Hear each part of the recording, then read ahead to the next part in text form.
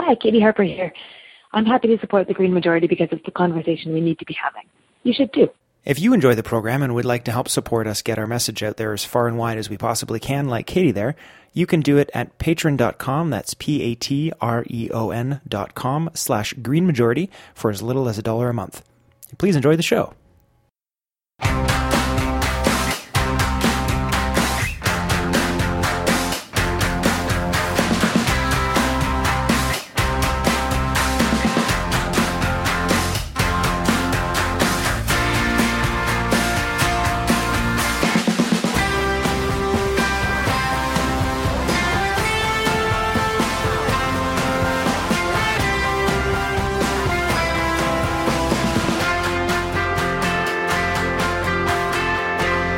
And welcome, you're listening to The Green Majority here on CIUT 89.5 FM, one of our wonderful community radio partners all the way across the country and now into the United States as well, or on our podcast, and finally and most recently and very appreciatively on Rabble.ca as well, all great places to listen to the show. We've got a wonderful show for you today, and we've been having a lot of fun taking people down a peg recently. There's a lot of nonsense out there in the mainstream media and a lot of people that have very large megaphones that occasionally, if not almost always, don't deserve them.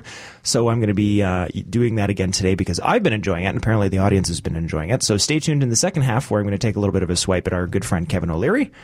But before that, we have a number of other news items. So I'm going to preview a few of them very quickly. And then we're going to go to M.A. Ma, who's going to talk to us about one of the top news stories of the week, which is, of course, the First Minister's climate agreement. So we'll get to that in just a minute. A quick preview of some of the stuff coming up later in the show. Before we get to that, we'll be talking a little bit about the Flint water crisis that is ongoing and an absolute shameful debacle. As I said, we'll be talking a little bit about Kevin O'Leary and his nonsense. We're going to be talking about the soaring of clean energy, as well as some in the bonus show and later on in the program, some Arctic waters being opened up to increased industrial exploitation because, heaven forbid, there be a spot on this planet that is not completely covered with oil wells. But before we get any further, let me introduce M.A. Ma, who's going to tell us a little bit about the First Minister's Agreement on Climate. M.A. Yes, so it's actually been quite a significant week for Canadian climate politics, if I can put it that way. I'm not sure that the First Minister's meeting that was held yesterday in Vancouver with Prime Minister Trudeau at the helm was really lived up to all they made it out to be, but that is for discussion. So that is what we're going to be covering now. But I think before we jump into that, what's important to also recognize is that on March 2nd, that Trudeau met for 2 hours, I believe, with Indigenous leaders. That meeting was recognized as being significant in that Indigenous leaders had not been brought to the table at these premiers' discussions. They were not, in fact, in the meeting with the premiers and the PM the following day, but apparently they did work on the declaration that was released at the end of yesterday. However, this meeting with Indigenous leaders was also a bit marred by the fact that there were some criticisms that some of the key governance organizations that represent Aboriginal women and also non-status Aboriginal people were not included in these discussions. So that left a bad taste in some people's mouths in terms of it could have been a bit more inclusive, but it was acknowledged that it was a start at least. And then to the sort of main event where the First Ministers and the PM met. This was a major election promise that was put forward by the Liberals prior to them taking office as the government, that they would meet with the premiers within 90 days of COP21 finishing and develop Canada's climate strategy or climate platform. Now, what came out of it was what they're calling the Vancouver Declaration. And to be honest, Darren, I was not particularly blown away by its contents. Let me just briefly walk everybody through what was in there, which I would say was quite abstract and had very little substance in terms of measures and targets. So basically, they came up with something that said they were planning to plan or discussing to discuss. You can choose one of the two. And in this was basically sort of high level and general commitments to do things like set up a low carbon economy fund, make key investments in public transit infrastructure, which of course is good, and of course green infrastructure and renewable energy, and really, in fact, from the federal side, fast track some of the commitments that have already been made. So some of these are not actually new announcements. And then they had this whole discussion, which really was, I'd say, the major item that dominated the dialogue leading up to this forum, which is around national carbon pricing. Would the federal government actually enforce a floor or a minimum sort of standard or price on carbon? And that was apparently what the Liberals were really hoping to get out of this forum as a big win. That did not happen. We know that some of the premiers went in, particularly Brad Wall, who's up for election, I believe, next month, went in with guns blazing in terms of saying that they would not cooperate on that. Some of the other premiers were a little bit more low-key in their remarks, but said they didn't feel it was necessary because they already had their own carbon pricing mechanisms. I just wanted to jump in on that quickly as well. As I said, today we're going to have a little bit of fun with Kevin O'Leary, but Brad Wall is on my list, by the way, so we'll be coming back to him in a week or two. As he should be. So what happened in all of this? So basically they tried to frame this as incremental success around getting everyone on board with carbon pricing. They did not come up with any sort of minimum price. They came up with an expanded definition of carbon pricing where some people basically suggested that things like carbon sinks should also be included in the definition, which I think is just actually very, very strange because that is a different concept altogether. And so basically they didn't come up with anything concrete. What they did put in place that they said would actually lead to more concrete commitments with the view of coming up with a real platform by early next year was these working groups with the feds and the provinces on things like carbon pricing was one of them, looking at the transition to renewable energy and a clean economy and, specific strategies for mitigation and adaptation. So they tasked themselves with these working groups to really look at the science and, good practice, et cetera, et cetera. I find it kind of sad that after the provinces actually doing a fair amount of work, some of them on this, on climate change strategy and all the best practice evidence that has been out in the world for such a very long time, that this is actually the starting point. But I suppose it's better than not starting at all. Yeah. So one of the things, Stefan Hostetter is absent today, and it was absent last week. He was absent last week for a conflict with work. Unfortunately, he couldn't get out of, but he's absent this week because our dear friend and colleague is actually in Vancouver at the Globe 2016, what's the full title? The Leadership Summit for Sustainable Business. And so he's been prolifically tweeting. You can go and look at some of his tweets. He's been live tweeting to a great degree it's at Stayho _. But I'm going to play him. The reason I mentioned him is I'm going to play him for a minute, which would be like, this would all be super great, and this is so exciting, and it's amazing if it was 20 years ago. As far as things that we would like to do in the future. So the first comment I want to make on it here, and maybe we'll go back and mention some of the specifics. I just want to use some examples here. Was that oh, excuse me, folks. That's my phone. We're just going to have to ignore that for a second. So the thing as well that we have to keep in mind as well is that a lot of this talk is very conceptual, and it's talking about things that sound sort of good if you don't know anything about what the actual reality is, what the actual targets are. But what we have to understand is that generally when you're making an argument, you want to open with your best argument. And this is something that I don't think that the Liberals in particularly, but just the sort of amorphous, quote unquote, left in general, is very good at, frankly, which is that they always open with this sort of, or they tend to have an opening with this sort of moral imperative. And when you read through this, it talks a lot about, we need to increase our ambition and we need to be more responsible. And these are all very generally sort of emotional arguments, and they're sort of moral responsibility arguments. And I agree with all of those things. All of those things are true. But the thing that you need to open with, especially when you need to push for a policy that needs to be aggressive and it challenges the status quo to a large degree, and you're going to experience a lot of resistance, is that you don't ask for somebody's hand and ask them to go on a long walk, you punch them in the nose. And when that comes to something like climate policy, what I mean by punching people in the nose is you open with your best argument, which was this is a scientific fact. It has a scientific limit. And the fastest way to tank our economy is to ignore it. And so this isn't just a moral imperative. It's also an economic imperative, and it's a health imperative. The fact that it also is sort of, we think nice and good and responsible, those are all true things too. But when you're putting forward a policy that you know is going to be resisting and you know you're going to need to fight with it, you need to open with your strongest facts, the ones that nobody can disagree with. Because what happens when you start with this sort of moral imperative type stuff is that then you get the conservative come up, whoever it is, it was Harper, and now it's going to be whoever it is, and who's going to say, look, yes, it's really nice if we could all live in a world where we could all do things that were really nice and happy and where everybody got to get along. But I live in the real world, and in the real world, we need to make money. And here's what and you've just handed them on a silver platter the best way to confuse people and take them off your point. So if I was just, I liked a lot of the language in here in that they're saying a lot of the right things. But Emmy's first point was that it's not specific. It doesn't give us specific targets. It's not good enough. And my addition to that was it's also weak. And it starts off on a defensive point of view. And if you're looking at this as just as far as like a policy outline, which is what it was intended, then fine.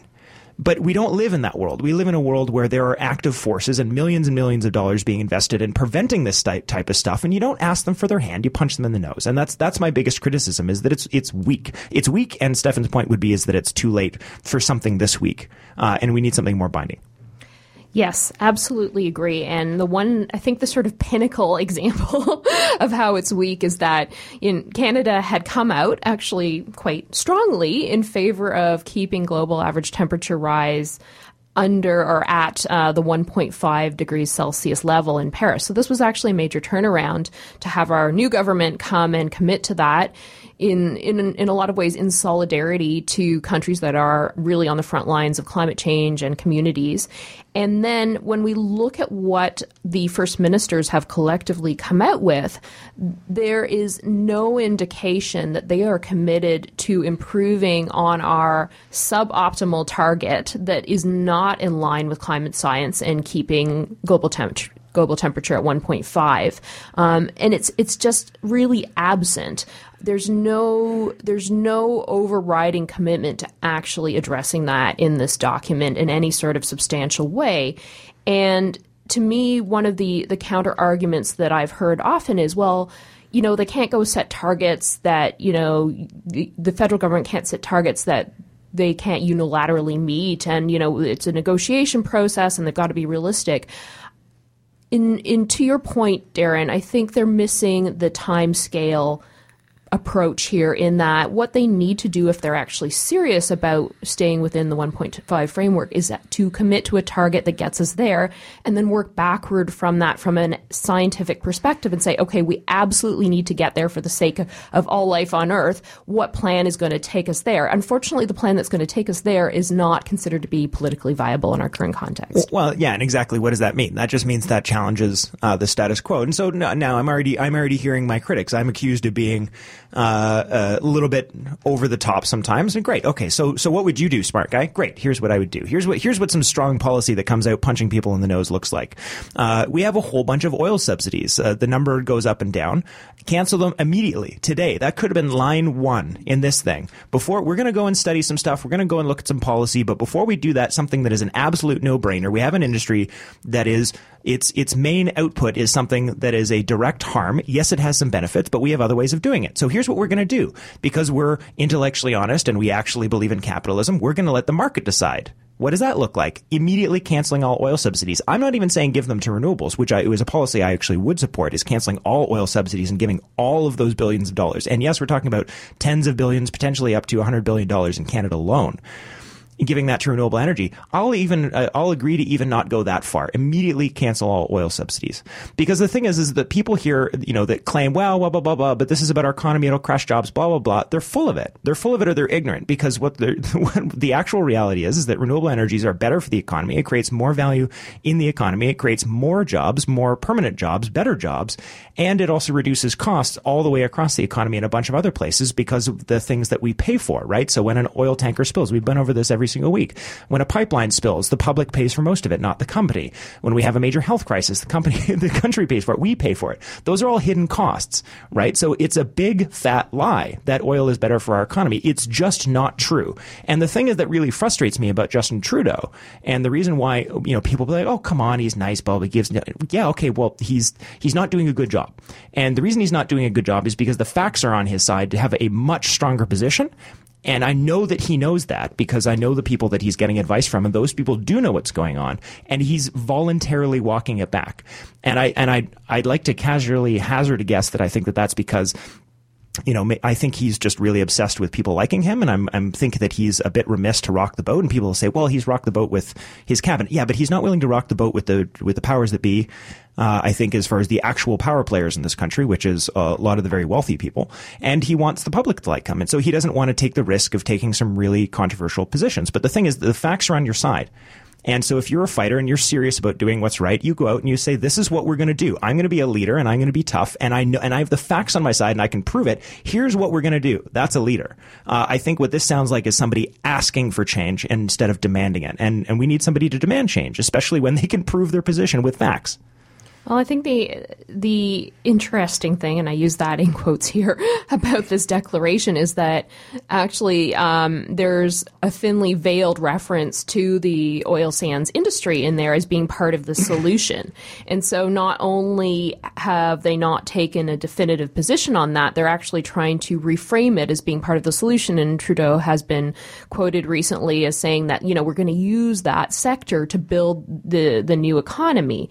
And what I feel is that the government, in a way, given all the pressure around job loss out west, they're kind of losing their nerve in a way, and they're feeling that they have to ride this middle ground, which is not an evidence-based middle ground, and it actually doesn't add up to supporting any sort of transition. I mean, if you look at it on face value, we have seen the phase out of the major subsidies that we, as the Canadian public, were paying to oil and gas through government subsidization. However, there is still hidden subsidization, and there is still a huge amount of political support, time and energy that goes into promoting this sector across the board, both domestically and internationally. So if the government continues at both, provincial and federal levels to invest in that way, then they're actually sending the wrong signal. They're not sending the signal that they're actually going to undertake a transition.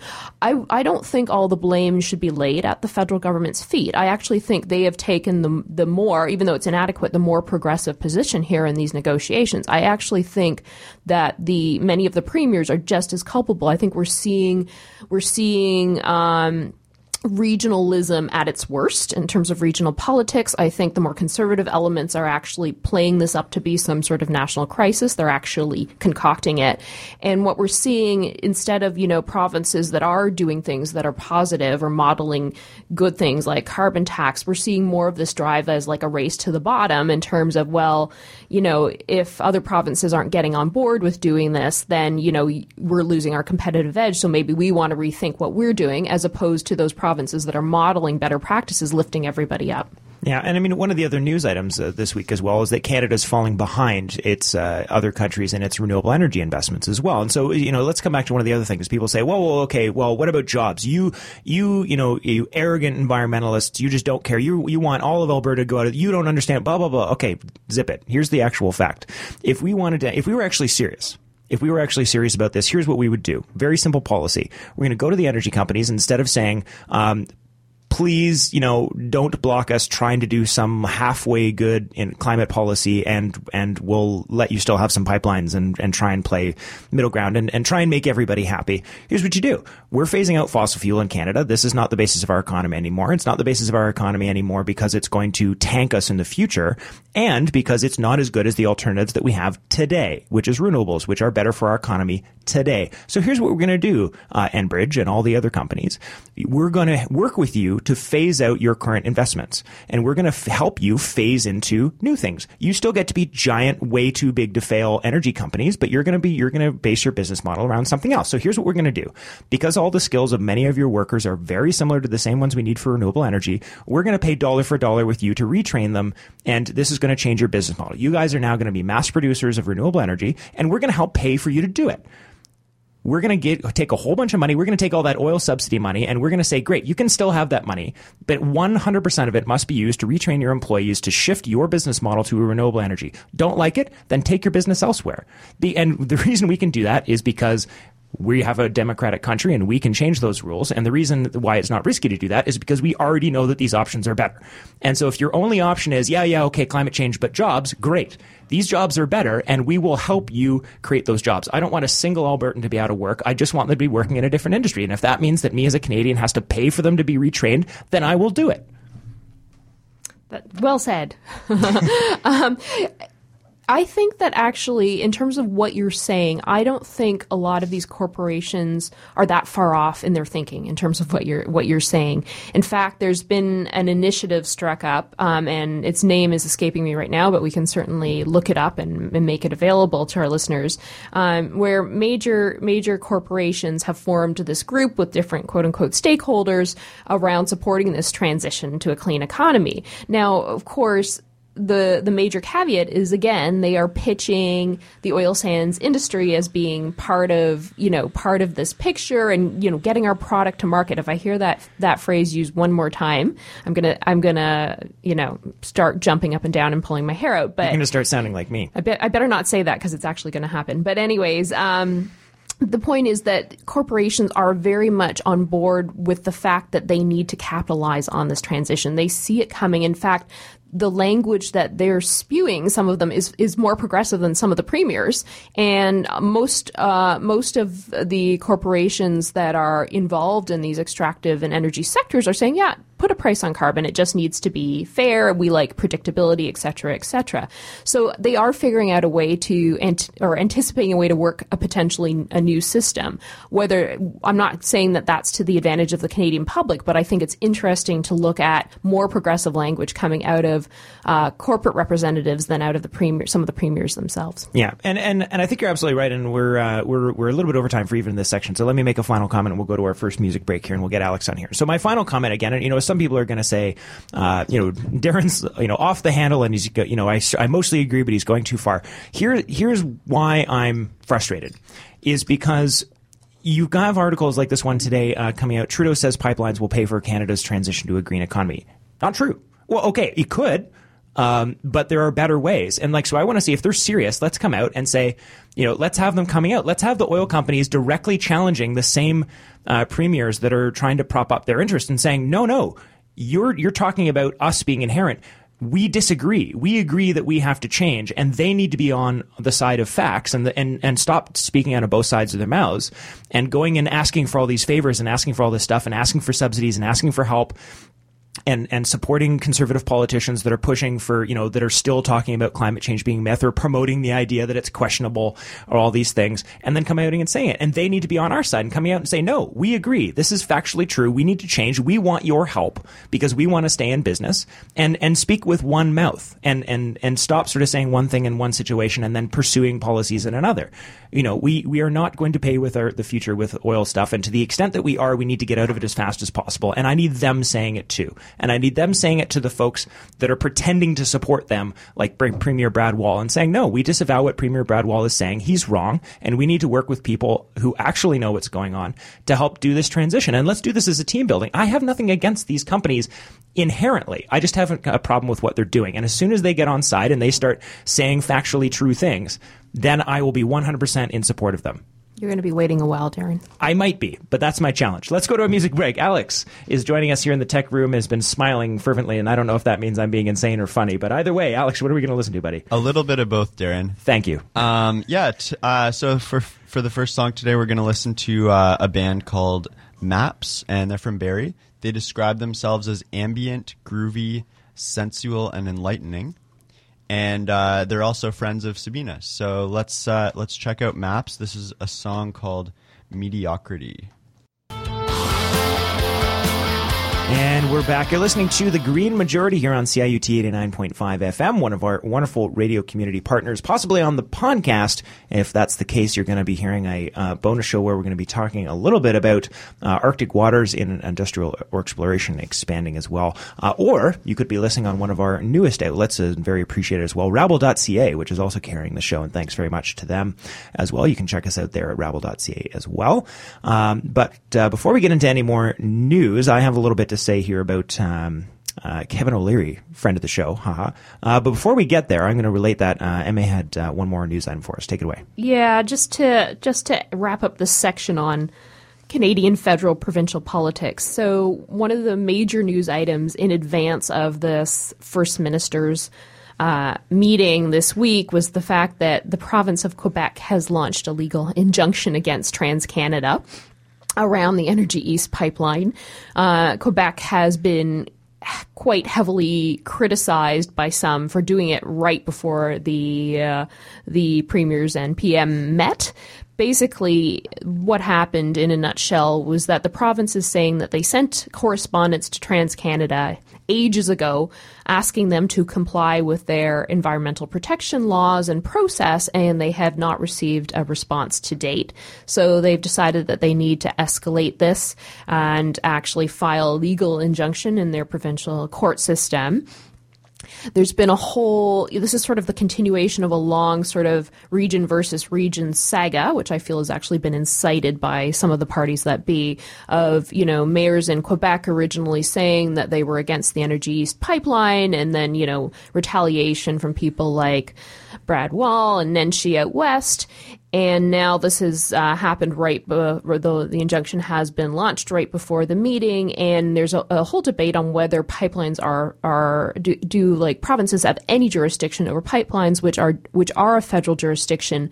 The counter argument being that provinces actually do have legal standing in terms of they are a party, obviously, and their laws are impacted when pipelines physically run through their jurisdiction. So that was a big news item. I just wanted to cover that while we were talking about the whole regional dynamic that's been happening in Canada.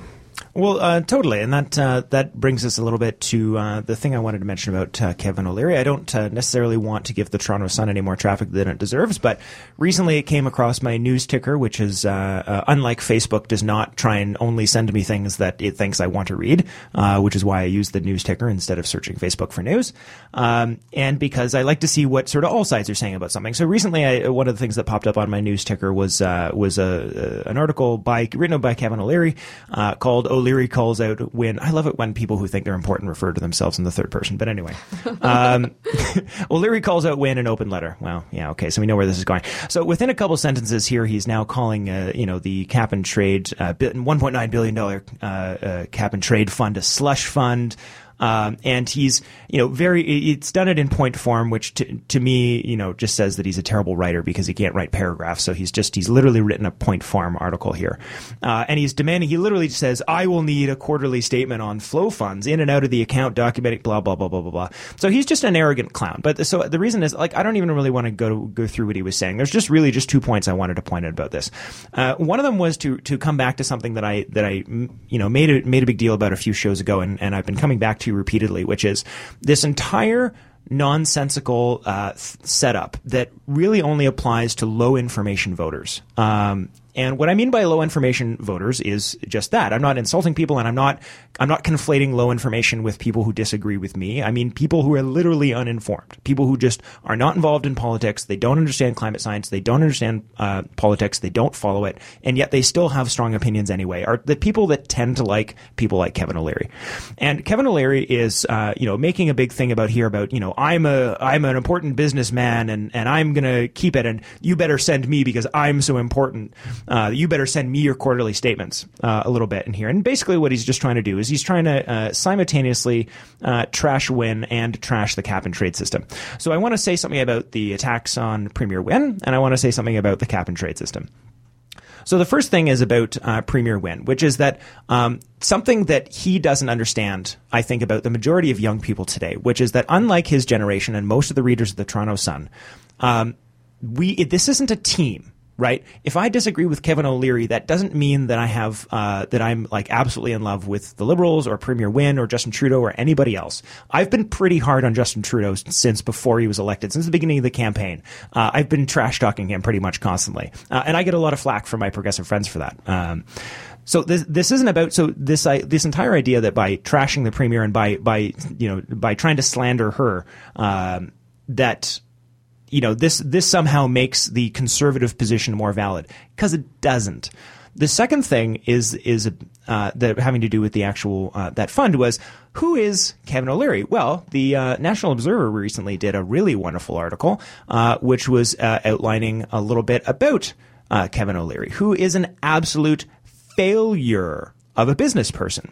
Kevin O'Leary has had a number of businesses. Most of them have failed. The businesses that did temporarily do well did well because he got on TV as a blowhard. And he used his fame and his idea of being a dragon on Dragon's Den to operate some financial funds, all of which have now collapsed. So Kevin O'Leary saved his career by going and being a bully on TV, which is where I'm going to make a comparison to Donald Trump here. And I'm not accusing Kevin O'Leary of necessarily being a giant racist, although he might be. I am going to accuse him of being a narcissist, because he clearly is. But he's a fraud. He's a fraud as far as the image that he puts out of being the tough businessman who's going to do stuff. Kevin O'Leary's idea of business is that whatever you can get away with should be okay, that all regulation is bad. And here's what I want to link to that. So we know he's a failure as a business person. So I just want to say something, and then we'll move on to what the substance here, and we'll get into the Detroit water crisis, which is that the most qualified thing, based on his history, for Kevin, the most qualified position for Kevin O'Leary to have is to play Lex Luthor in the next version of Superman. Okay? He's a TV blowhard. He's really, really good at being arrogant, and people that are low information voters take that confidence for competence. But those are two different things. Emmy wants to jump in. I do want to jump in because I actually agreed with something that he said in this op-ed. And, it's an interesting week because I agreed with one thing he said, and then I also agreed with a bunch of stuff that Mitt Romney said. So that never happens. But anyways, the one thing I do want to say that I agreed with in this op-ed is that he was requesting or demanding regular reports on whether the cap and trade system is actually reducing carbon emissions. And I would also like to see that too, because I do have some questions as to whether Ontario has adopted the best mechanism. But that sure, absolutely. That's neither here nor there in terms of Kevin O'Leary's. Well, it is actually both here and credibility. There. It is actually both here and there, because Kevin O'Leary, if we were to do the same thing to any of his businesses and he was too transparent, everyone would know what a giant fraud he is. Right. Right? So great. Oh, Kevin O'Leary, we'll give you that information as soon as you publish all the information about yourself. Not going to happen. So there's that. And then the other thing as well is that, yes, I think that's really the important thing here. And the thing. So Kevin O'Leary's a blowhard. We all know that. He's not qualified to have an opinion on anything other than what color of rocks are his favorite. That's about the most qualified thing he's qualified for, other than playing a bad guy in a movie. But what is legitimate, and this is the part that confuses low information voters, was that, yes, there are problems in government. Government is not always perfect. But being the loudest, most obnoxious critic of the current government and suggesting that the solution for imperfect government is no government is madness. And while there may be occasionally valid criticisms, we can have a legitimate discussion, and we can say, yes, this point is good and this point is bad. We need to be having a factual discussion. And if your idea of, I'm going to vote, or I think Kevin O'Leary's right because I also have some criticisms of Catherine Wynne, you are a low information voter, and you need to go and do some research. And I'm not calling you an idiot unless you willfully don't go and read those articles and still hold that opinion, and then I am. But we'll do the last thing here, which is that I wanted to compare this to the Flint water crisis. So what was happening there as well was that I'm going to post a bunch of videos. You can, as usual, you can go and see all this stuff for yourself on the website. We have full transparency, unlike Kevin O'Leary. You can go and do all this reading for yourself. You can go and find other articles, and if you think you found something that disagrees with something we've said, then by all means send it to us, and we're honest enough that we will put that on the air as long as it's credible. But what happened was that we had a guy in Detroit. Sorry, I'm blanking on his name. Can you help me? off the top of your head? I'll see if I can pull it up here. Sorry, I'm blanking on the name there. But in Detroit, you're talking about the politician? Yeah. I'm just I have 9 million articles in front of me. Snyder. So what happened was he went and gave $1 billion worth of tax breaks to a bunch of corporations, and then turned around and said that we don't have enough money to pay for good water. So he's like, well, we needed to make up. We don't have the $900 million. Well, you just finished giving it away to all your corporate buddies.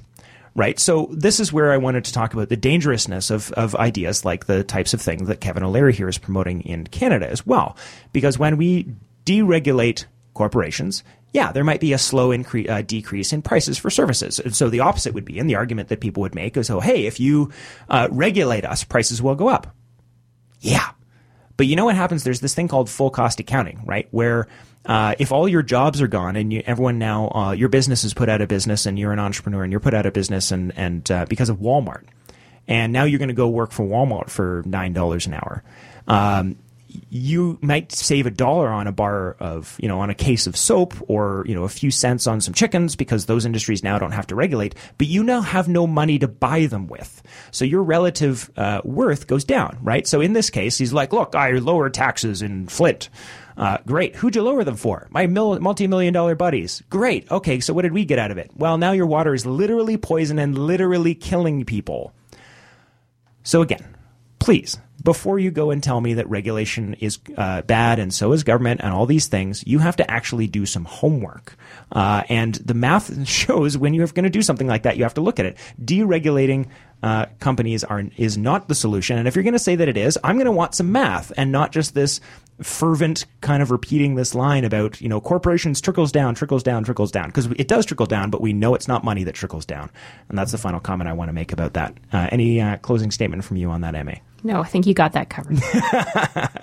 All right. So we're actually perfectly on time for a second and final break. We have Clark Barr, who's been sitting patiently in the studio today as well. He's going to be our final feature today, and he's going to be talking a little bit about life without plastic. So I'm actually going to stop ranting like a crazy person shortly after the break. Well, probably mostly. And we'll be right back. But before we go to our second and final music break, Alex is going to jump in once again. What are we going to listen to, man? Thanks, Darren. So this song is by a band called Winter Sleep. I played them on the show a couple weeks ago, but they are just celebrating the release of their new album today. And they're also in town playing at Lee's Palace tonight. But if you don't have tickets, they're already sold out. So just enjoy the song for now. This is Territory by Winter Sleep. All right, we're back listening to The Green Majority here on CIUT 89.5. I'm your host, Darren Keister, and you might be listening on live radio. You could be listening on Rabble.ca, which is one of our new distribution partners. You could be listening on one of our wonderful and very appreciated community radio partners all the way across the country and now in the United States as well. Or you could be listening on the podcast on our site, and if you're doing that, we'll be after the show in the bonus show that does not go to the radio but is on the podcast version found on our site.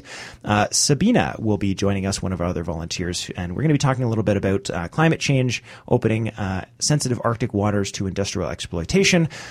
What are some of the risks of that? How serious a problem is it? And what is basically what's going on with that? What's up with that? As well, I also just want to let people know as well. I've mentioned this. I generally like to mention this, that we do go actually we cast quite a big net when we're looking for news stories as well, which means that there's never ever been a single show when we've gotten to every single thing that I would like to talk about. So we might get to a little bit about Leonardo DiCaprio's speech from the Oscars there in the bonus show as well, but also just to let people know some of the other articles that we post all these news items on the website. So if you're just wondering, if you just want to sort of skim through, or even if you don't have time to listen to the whole show, but you just kind of want to skim all the news for yourself, just go to thegreenmajority.ca/podcast, or there's a big button when you just go to greenmajority.ca, and on the show post for each week, we do list all the news stories, both the ones we cover and the ones we don't. So just really quickly before we go to Clark Barr for our special feature on life without plastic, I'm going to let people know some of the other news items they'll be able to find on the website this week is Mercury blighted community of Grassy Narrows is taking its case to the UN. IKEA is to use mushroom-based packaging that will decompose in gardens within weeks and replace largely styrofoam and many other packing materials. Tax loopholes for the rich cost Canada $16 billion a year. Big Oil wants taxpayer cash for risky Arctic drilling. Backroom lobby blitz to drill in the Arctic. Again, more information about the Flint emails, and of course a little feature on Brad Wall, which I'll probably save for when we go after him in a couple of weeks as well. But all sorts of news, that and more I didn't even get to, you'll find that on the website. But without further ado, I would like now to introduce Clark Barr, who is you're going to be joining us like some of other, like Rich Penny did a few weeks ago. You're going to be joining us once in a while, whenever we have time, to do a special report. And so, this is Clark's first appearance on the show. I want to welcome you to the show, and if you would please introduce your topic and maybe tell us a little bit about yourself. Yeah, thanks a lot, Darren. Just to give you a little background about myself, I guess I was born and raised in rural Saskatchewan, so when you speak about Broadwall, I'm very fluent in those issues. I grew up, I spent a lot of time outdoors, hunting, fishing, being outdoors, and I guess that kind of carried on into my life later on. My adult life, I spent a lot of time outdoors. I'm big into trekking, camping. I go on sometimes pretty big hikes, 5 days plus. And I guess that ties into my topic pretty well, because oftentimes when I'm out on these big hikes, I'm walking through this pristine, beautiful forest. I think I'm so far from anywhere.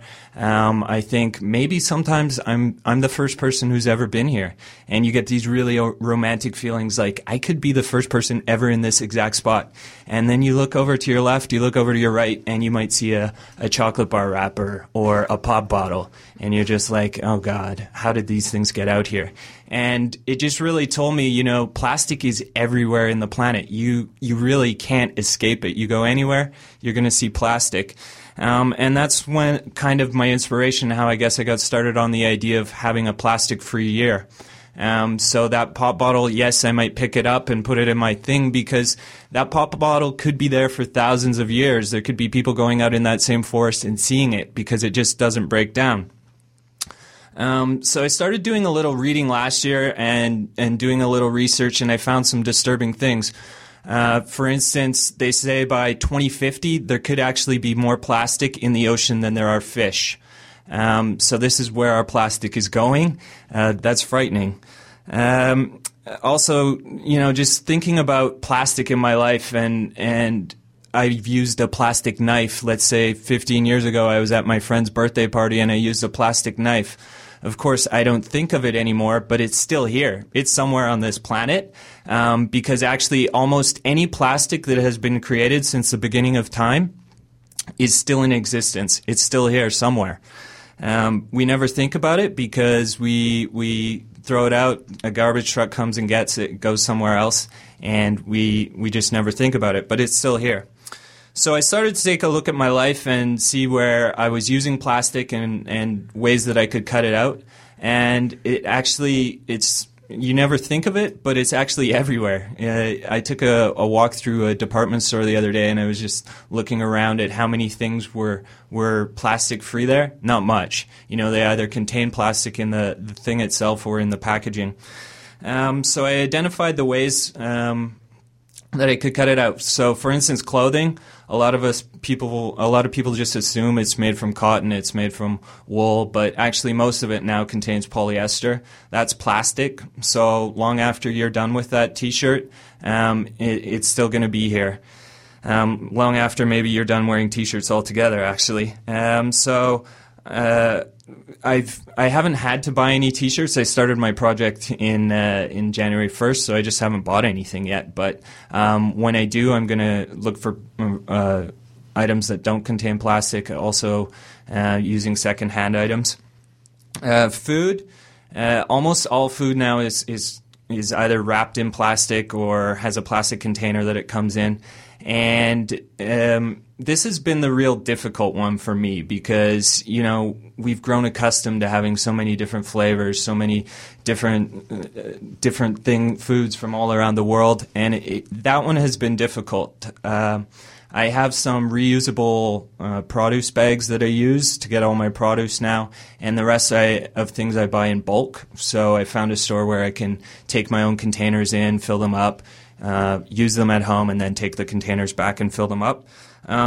But yeah, generally food's been the hardest one. I'd liken it to like a vegetarian who, somebody who's just decided to be a vegetarian and they smell bacon for the first time. And it's like, oh, I really want that bacon, but I can't have it because I'm a vegetarian now. It's the same for me. I have the same feelings. Like I see things in stores and I'm like, I want that, but I can't have it. So that one's been difficult. Hygiene products, shampoos, body wash, toothpaste, These always all come packed in plastic. They're making you beautiful, but they might be leaving the planet a bit uglier. So I actually went online and found that you can make most of these things yourself. And I found recipes that are really easy. You know, shampoo might have 30 ingredients, but I found that I'm able to make it with 5, and all good things that are planet friendly and don't come in a plastic package. General consumer goods, basically everything comes made of plastic or wrapped in plastic. If you think like a toaster oven, spatulas, power tools, shoes, toilet brushes, microwaves, cars, they're all plastic full. What I've realized is that generally I don't need many of these things, and this being qualified with the fact that I started out with most of them, so I didn't throw out my toaster because I'm plastic free. But once these things do break, I'm going to revisit and see whether I actually need that thing, because a lot of times I don't think I probably actually do need those things. And in other cases, maybe there's a plastic-free alternative, so something that's biodegradable that won't be here long after I'm gone. So that's actually been a good side effect, is like I'm just consuming less, so I have more money to spend on things that are actually important to me than buying plastic items. Major epiphanies I've had is that, you know, after saying all this, despite my best efforts, it's really difficult to cut plastic out completely. So don't take that as like, oh, this is too hard. But I'm going to give you an example. Like medication always comes in plastic. And so if you're a diabetic and your insulin comes in plastic, of course, you're going to continue taking your insulin. I'm a biker, which I generally think is pretty sustainable. I bike everywhere, but good luck trying to find a bicycle helmet that isn't made with plastic. So you kind of have to bite your lip and bear it for some of these items. But generally, you know, you can't make your life a living hell by not having plastic. But, you know, you try your best. The other epiphany is that this isn't really an issue that a lot of people are thinking about. So as I discuss it with people, they're going, oh, okay, like, this is cool. I've never heard of this. This is interesting. You also get a lot of people like, oh, well, I'm using reusable grocery bags now, which probably are also made of plastic. But that's their contribution. But they never go this step further, and they never think, oh, well, what about that peanut butter that comes in a plastic container? What about the apples that I put in a plastic bag to put into my reusable grocery bag? So it's been really interesting to extend the conversation beyond. And just a general conclusion is that every time we buy something, and if it's in excess packaging or it uses plastic when it didn't need to be, we're actually telling the producer of that product, like, yeah, we really agree with what you've put out here. Thanks a lot. So we vote with what we buy, and we continue to buy a lot of excess plastic items. We're telling them that we agree with that. And lastly, I would just like to say, you know, all of these things, eating more fruits, more vegetables, also spending more free time outdoors, making things myself, these are all healthy things. So I found that having plastic out of my life is actually just generally good for my health. That's really cool. Awesome. Yeah, I was thinking about a couple things. I don't know. Are we good to jump in with a few things here? Yeah. Okay. So one of the things I was thinking about when you were talking about that. First of all, thank you very much. That was a really interesting story, and it was giving me a lot of visuals while I was listening to you, Clark, as well. One of the things that popped up at the very end for me was the last thing that I referenced there was the IKEA story there about how they're doing packaging out of mushroom fiber and stuff like that. And I mean, one of the realities about plastic was that, you know, salt is an alternative. There's really not a lot we can do to eliminate it from our life. As you said, it is just so unbelievably ubiquitous that there are a lot of cases where there just isn't an alternative, right? And like you were saying, a really good example there was the medication cases, right?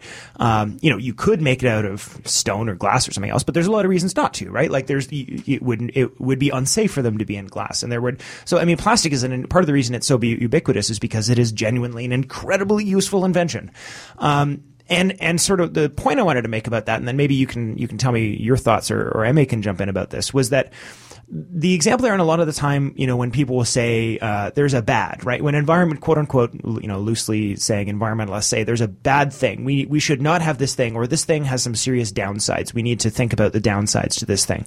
The opposition will generally the knee-jerk opposition to that will be, well, what are we supposed to do without it, right? And we could talk about oil in this case. And like, what are we supposed to do without oil? But it's so useful, and we blah blah blah. Plastic, another thing. Well, what are we going to do? We can't replace everything. Well, and sort of my solution to that, it was, yes, well, that's why, we need to. But those same people will also say, well, we shouldn't have any regulation. But that's really constructive regulation that actually helps economies, right, is by stimulating it. The people that are really against regulation are not new and innovative companies that are doing really new and innovative things. It's the entrenched companies that don't want to have to do things differently because they make a lot of money on the status quo. And usually the reason they're making so much money off something that's bad is that there's no cost negative for them of the bad doing business, right? So they'll prevent, for instance, full cost accounting, right? Oil companies don't want to pay for the pollution that gets pumped into the climate.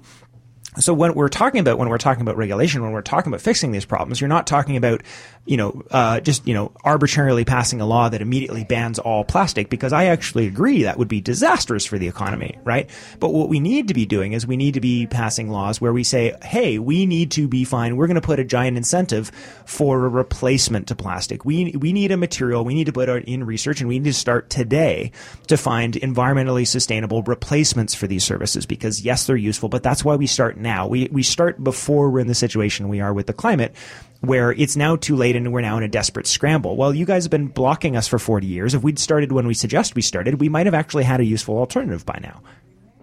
Yeah, and I agree with a lot of those points, Darren. Like, plastic is an incredible material, and part of what makes it incredible is it doesn't break down. So if you need a new hip, for instance, you get a hip replacement, part of that part contains plastic, and I'm all for that.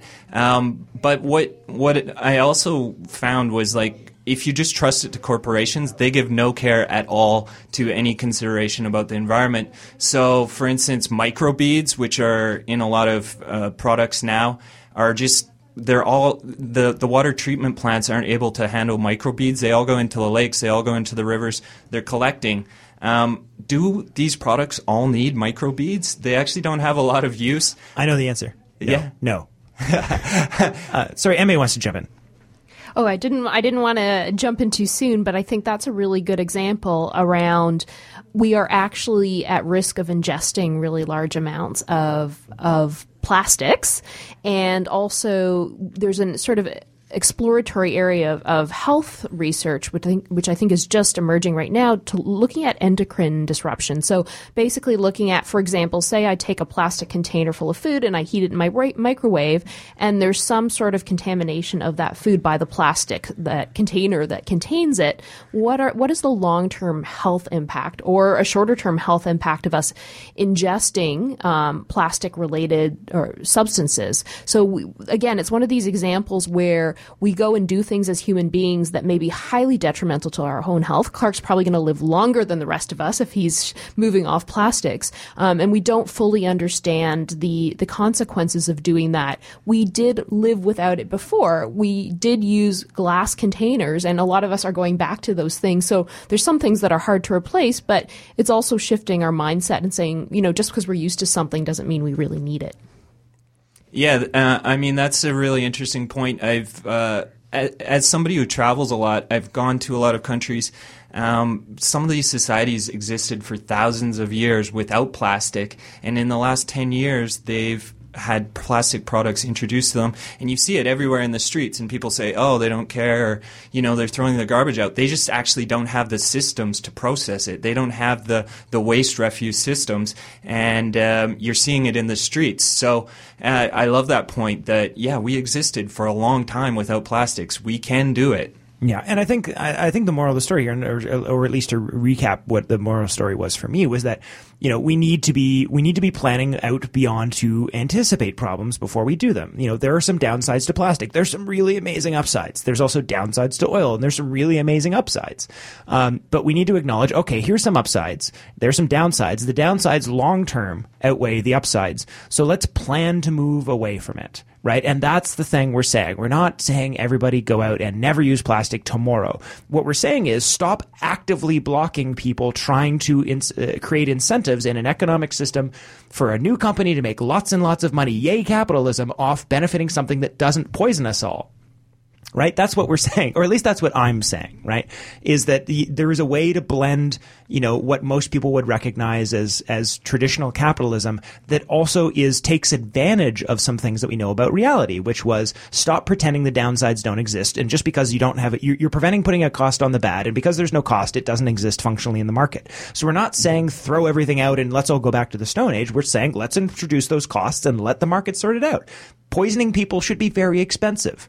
And if it was, we'd have a very huge thing and a new different, maybe some companies would go away and some new companies would come up and they would be giant corporations with multinational outlets and all over. And maybe we'd be concerned about big mushrooms packing, influencing lobbyists in Washington. That would be a much preferable problem to have, in my opinion. But it's not status quo versus Stone Age. And that's my biggest knee jerk here, is that there's a way to have both. I think there is a way to have your cake and eat it too, but it involves uninformed people getting out of the way. I think that'll be, I just couldn't resist throwing that in there at the end. That's my final comment. We've got, 10 seconds. So you'll have to wait for final comments for everybody else on the bonus show. Thank you very much for listening to The Green Majority. If you are listening on the podcast off greenmajority.ca, you can, we'll be right back with Sabina, who's going to be talking about Arctic water exploration. But other than that, that's all the time we have for. So have a good green week, folks, and we'll talk to you all real soon. Thank you so much to Clark and Emma for joining me today. See you all real soon. Bye.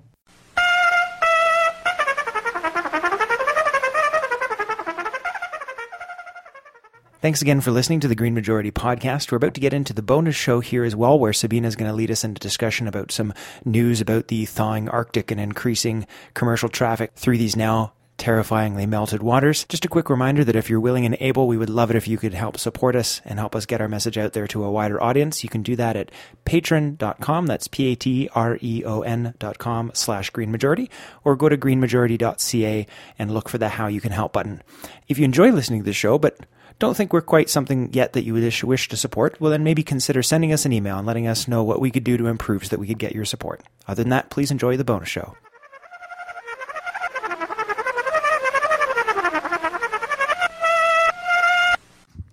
And welcome to the bonus show. Thank you very much for listening through the regular show. We now have the pleasure of being joined once again by Sabina.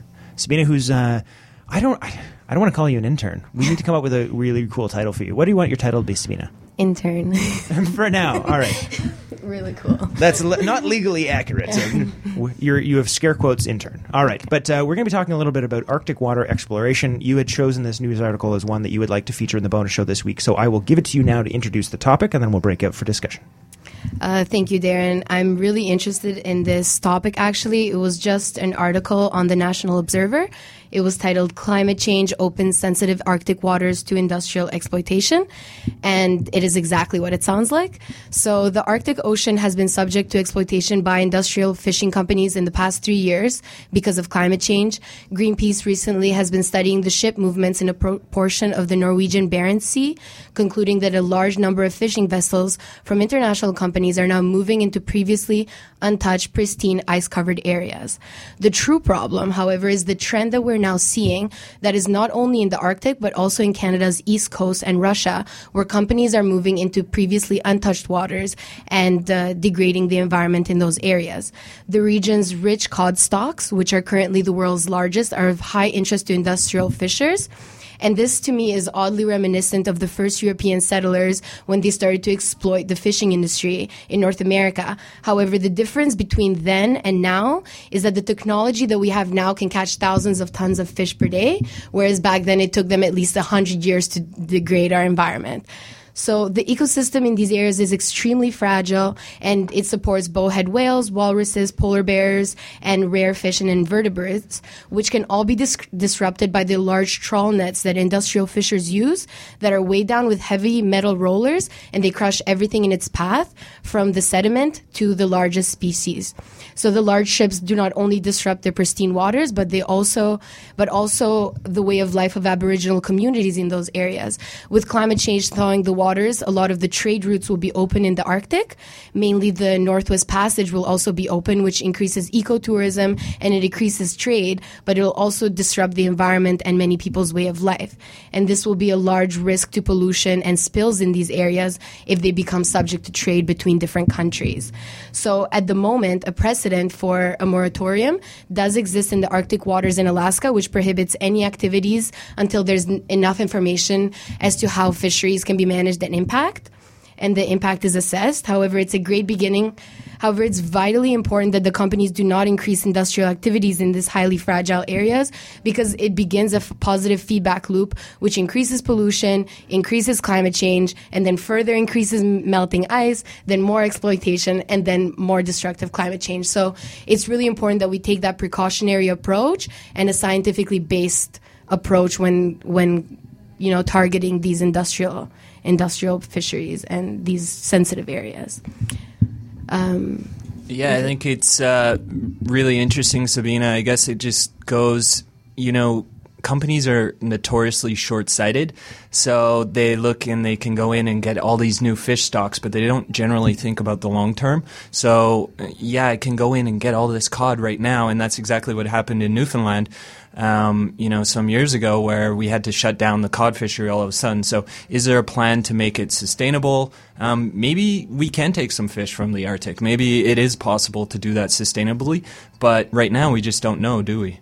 Yeah. Exactly, and we really don't know. And what has been happening is that a lot of the fish that we do exploit has started to go into the north because of climate change. The top of the ocean water has started to heat up, and a lot of the fish that live in these areas, it's not their natural ecosystem anymore. Therefore, they've started to go more north in order to get closer to their natural habitat. And now all of these industrial fisheries are going to the north with them because of climate change. So it's really important to see how not only is it affecting it from the point of view of how we talk about it every day in terms of ecosystem, but also in how exploitation will continue. And it's really important to look at that and research that. Yeah, this was, Clark put his finger on it in a sense that they're not long term. I would go farther and say that they're actually incentivized not to. Right. So, what is a corporation? A corporation is a legal entity that has a legal responsibility to maximize profit and does not have a legal responsibility to manage its resource. It might if it was, really thinking about the future. And I think that's what you're getting to, is that they should have an incentive to want to make sure that they manage their resources. But the thing that overcompensates for that in our economic system is the quote unquote tragedy of the commons, which is that if I don't fish it, someone else will. The way that we would normally try and rein this in would be some sort of, international cooperation to protect a resource. And generally, these are not nearly as strong as the business interests to maximize that resource. And so we end up in that situation. And the sort of last thing I want to say on this about it, at the risk of going into another long diatribe about corporation and corporate structure, is simply the idea that my disagreement with the word tragedy in Tragedy of the Commons, because that's a very classic economics term, but the word tragedy there implies very strongly that no one's at fault. A tragedy is something that implies that it could not have been. How could we have known it's such a tragedy, right? If somebody goes in and shoots somebody, we don't call that a tragedy. We call that murder, right? A tragedy, generally speaking, is used for a situation like, an accident, right? And this isn't an accident. So, we have a system where there's a demonstrable harm, and we are simply not enforcing what we know to be factually true. And it's because everyone says, well, my hands are tied. What do you want me to do? There is something we can do about it. It does not very easy under the current system, but let's at least be honest and not pretend that this is an accident or a tragedy or something that couldn't be avoided. It is simply a product of when you have corporations that are more powerful than governments. It's that simple. I just want to add, though, that in terms of Arctic exploitation, we've got all these countries preparing themselves to stake a claim in the increasingly exposed Arctic. So I wouldn't in this case necessarily say that these private interests are any better or worse than what we're seeing the state interests doing. What the state interests should be doing, because like you've rightly pointed out, Darren, that corporations, at least we know, have this very strong mandate from their shareholders, if you want to put it that way, to make profit. So they will ruggedly pursue that. State actors, on the other hand, should be pursuing the public interest. Well, their interpretation of the public interest is to go stake their claim on potential resources that will be emerging because of climate change, because of mass melting. And Canada's one of those countries. So if those are the parties, if those states are the parties that we would be counting on to rein in these private interests that are exploiting the fishing stocks, as an example, then we're in a whole lot of trouble. Yeah, and and what it comes down to when we're talking about the machinery of a corporation is that they are very efficient at creating efficiencies, but they're machines, right? And they're machines at creating efficiency, but it's a machine like a computer program that creates efficiency only on what you program into it. So, for instance, if we decided to take a computer program, we programmed into it. Let's create what is the most cost-effective way to create sustainability on planet Earth, and pressed enter and gave it no further information. One of the likely scenarios it would come up with would be, okay, get rid of all humans.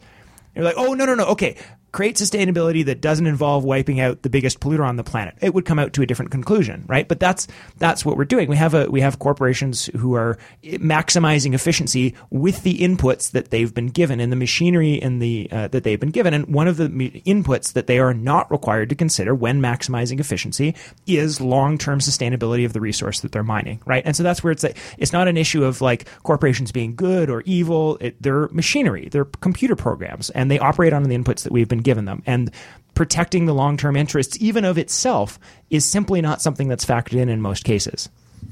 I actually have an anecdote about that we talked about in one of my sustainability classes, and it's from the show Undercover Boss.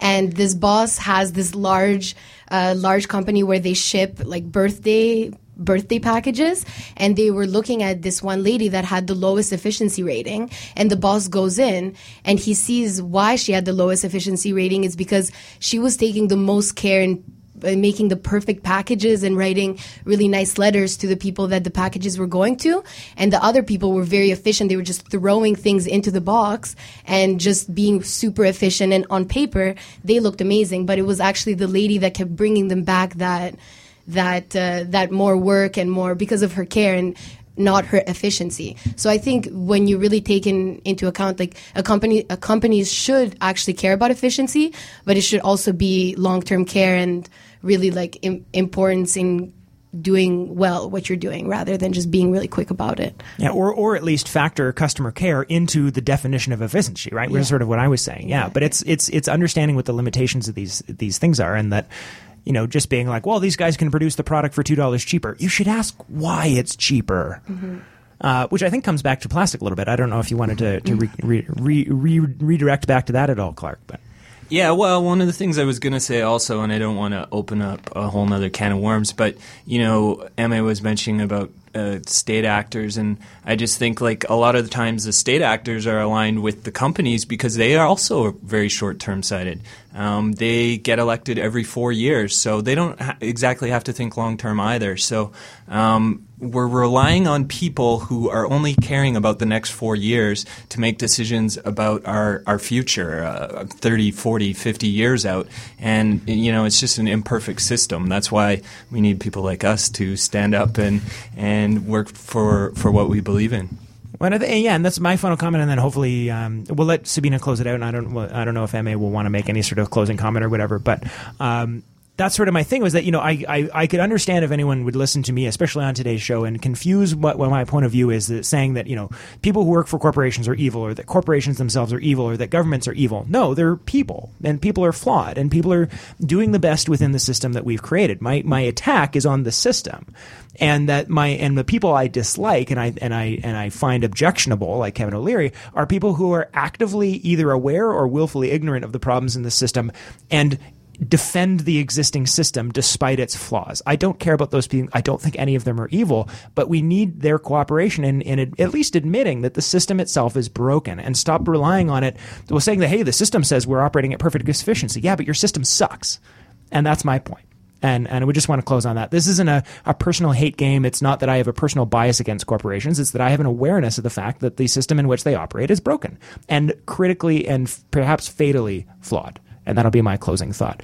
Anyone else want to jump in, or Sabina, do you want to recap? I think, I just wanted to say that I'm happy that we talked about that whole fact of the short-term thinking, because I think one of the main reasons why the system is flawed is due to short-term thinking. And if we really want to achieve sustainability, it's long-term thinking all the way. So I really hope that if we can drive that home for everybody, then that would be the best thing to take away from this. Yeah, so, and we're actually going to be revisited by, as the Kevin Farmer is has a day off, and he's going to be joining us again soon. So I'll close out the bonus show with a reference to one of his favorite lines, which is sustainability is inevitable. It's just whether or not we're included in the final equation that's really up for grabs. Exactly. So there we go. We'll close on that. Thanks so much for joining us in the bonus show, and thank you too much for Sabina and Emma and Clark and Alex for joining us on today's show. I had a really fun show, and we'll see everybody next week. Other than that, take care.